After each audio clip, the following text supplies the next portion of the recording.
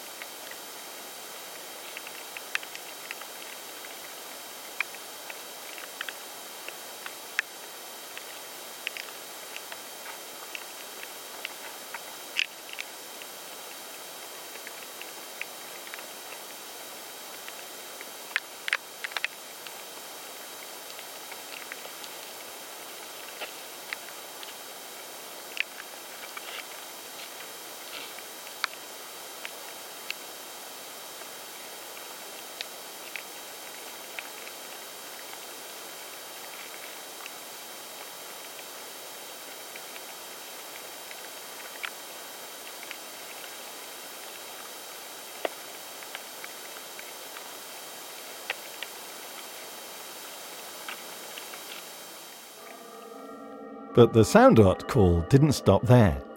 It also asked the question, what does decomposition mean in a digitalized environment or cyberspace where there's no physicality, no passing time, or any organic substances? So put another way, the exhibition said that it would explore the differences and crossovers between what we understand as decomposition and its properties and meanings in the post-digital era. One of the things that struck me about this text was its focus on, if you like, the negative aspects of decomposition. In other words, this emphasis on death, decay, and breaking down. But in real-world ecosystems, decomposition is not an end point. Instead, it's part of a cycle. So it's the way in which ecosystems recycle the materials and energy to make them available for new growth. So although we might associate decomposition with death and decay, in fact, it's also the beginning of new life. I started to wonder how you might explore this using digital technologies. I'd recently been going through my archive of old studio recordings, which now date back several decades. While doing this, I was appalled to discover that some of those approaches that we were told would be a great way of storing sound indefinitely hadn't been very effective at all. For example, about 20 years ago, I archived a whole load of recordings on digital audio tape, or DAT tape. When I played these back, I found that quite a few of the recordings had degraded, often in quite interesting and glitchy ways. So here's an example of one of those recordings. It's a radio piece that I put together about 20 years ago, and it focuses on acoustic ecology. And as you can hear, it's degraded really quite badly. I'm going to read from An Introduction to Acoustic Ecology by Kendall Wrightson. The philosophy underpinning acoustic ecology is simple yet profound. Its author, R. Murray Schafer, suggests that we're trying to hear the acoustic environment as a musical composition, and further, that we own responsibility for its composition.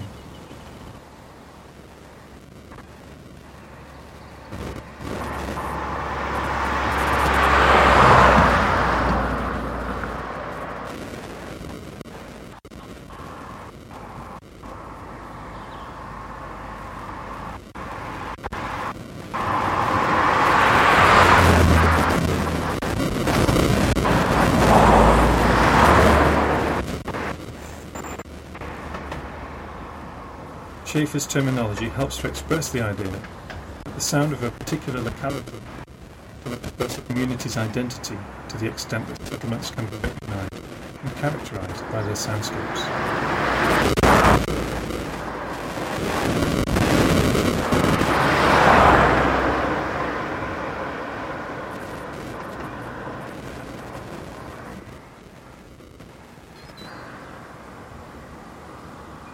Unfortunately, since the Industrial Revolution, an ever-increasing number of unique soundscapes have disappeared completely, or submerged into the cloud of homogenized anonymous noise that is the contemporary city soundscape, with its ubiquitous keynote, traffic.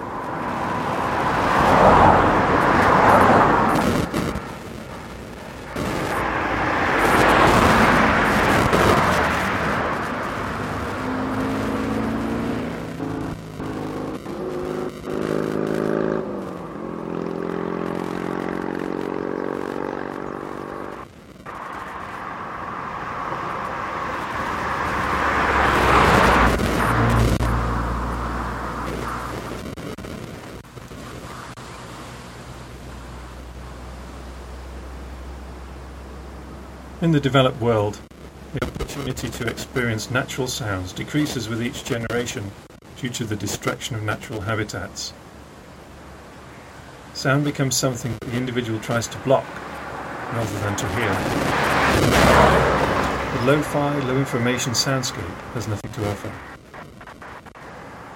As a result, many individuals try to shut it out through the use of double glazing or of acoustic.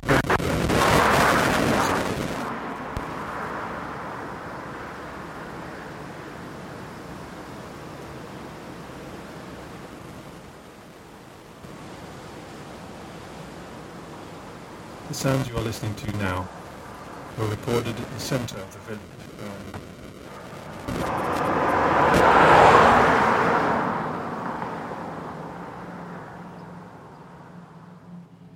Instead of being sad that I'd lost these recordings from 20 years ago, I thought, well, perhaps there's a way of using that ecological metaphor of recycling. Might I be able to create something new from these degraded sound files? One of the wonderful things about digital technologies is that they can be used to transform sounds really profoundly. So the rest of this programme is devoted to a suite of short, improvised pieces that I produced using this approach. Each of them was completely derived from just one short clicky or scratchy sound from those degraded tapes. My intention here was to try and find out whether it's possible to produce something interesting, even beautiful, to listen to just from a tiny degraded sound file. Perhaps a little metaphor for the process of ecological recovery. I've interspersed these recordings with some facts about decomposition provided by my virtual assistant, Laurie.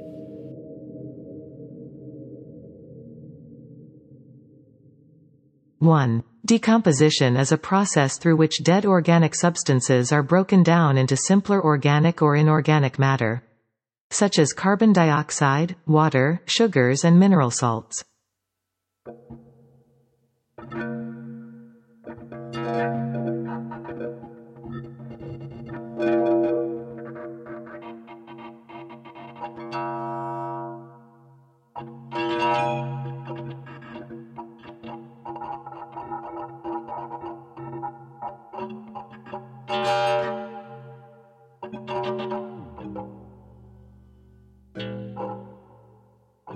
2.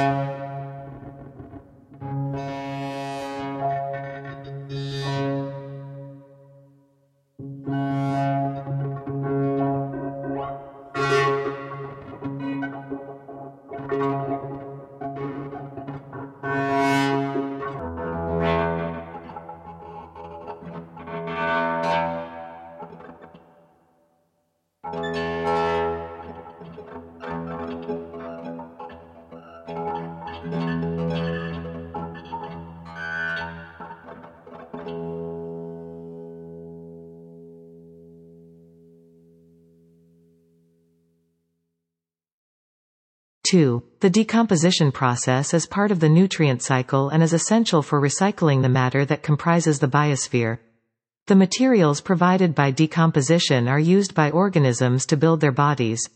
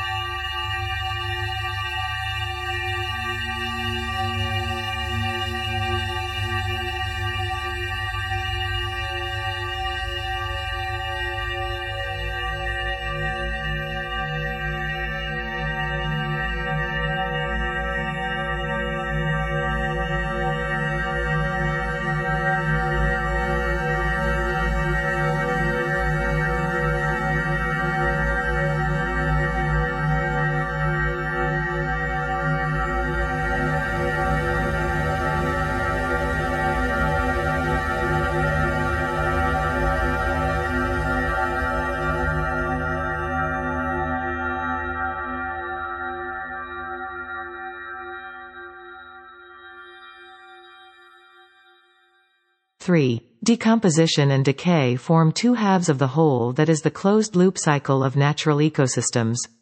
Without decomposition, the world would overflow with plant and animal remains. It would also experience a decline in new growth, due to a shortage of nutrients.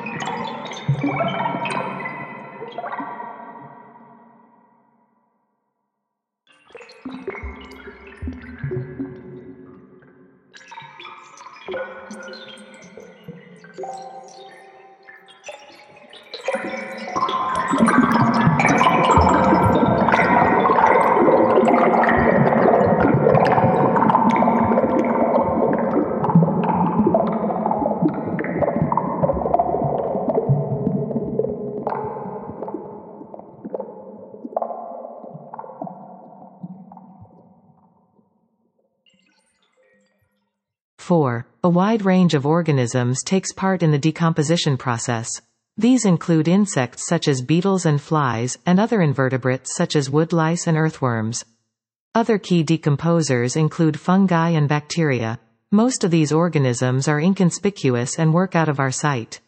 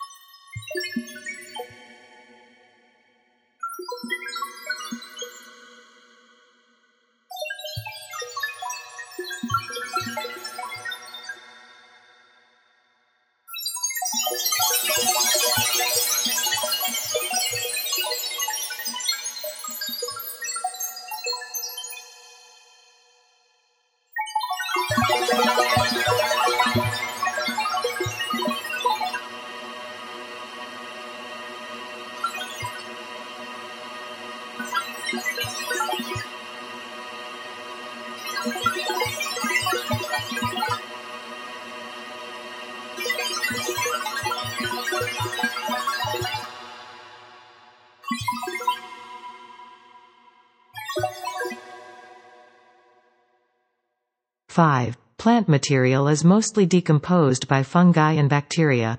Dead animals are decomposed by other animals including carrion feeders such as foxes, badgers and vultures, and invertebrates such as blowflies and beetles.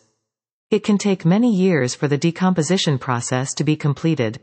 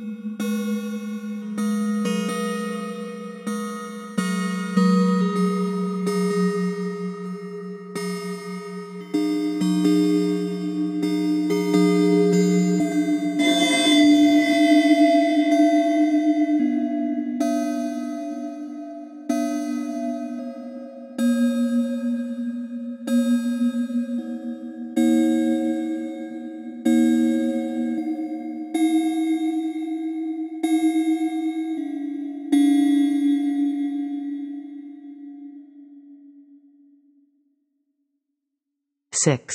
In the oceans, a range of animals are involved in decomposition, ranging from large sharks to microscopic bacteria. Detritus from decomposing organisms falls as marine snow. Once incorporated in ocean sediments, it can take many millennia for nutrients to be recycled.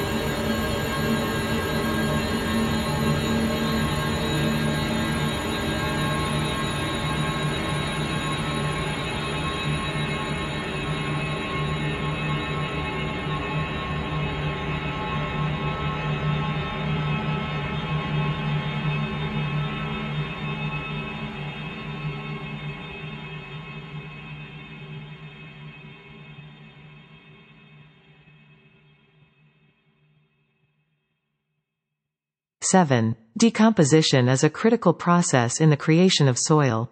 As litter decomposes, microorganisms become associated with the decaying litter, creating a substrate microbe complex. The microorganisms decay the litter in order to gain carbon, nutrients and energy for growth and reproduction.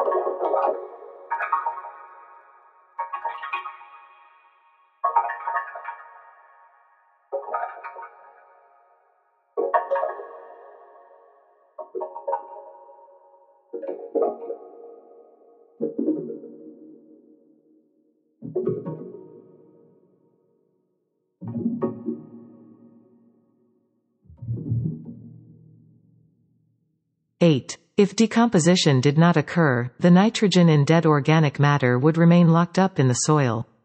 Plant growth would decrease over time as the nitrogen the plants took from the soil was not replaced. This would be a catastrophe, because plant growth supplies all of our food.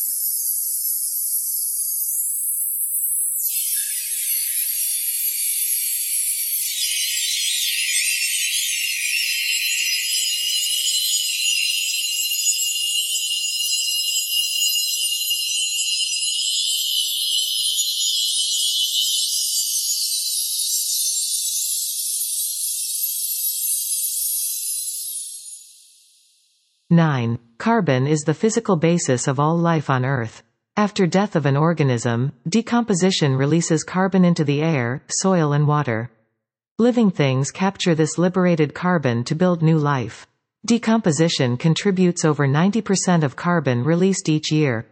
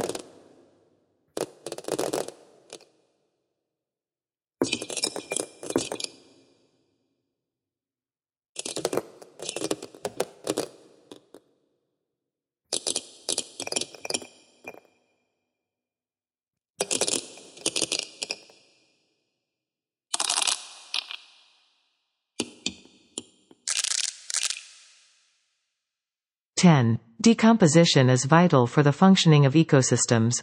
It provides essential nutrients for the growth of new organisms. It is a key aspect of the cyclical processes that maintain all life on Earth. A renewed appreciation of its importance will help humans to protect and sustain ecosystems.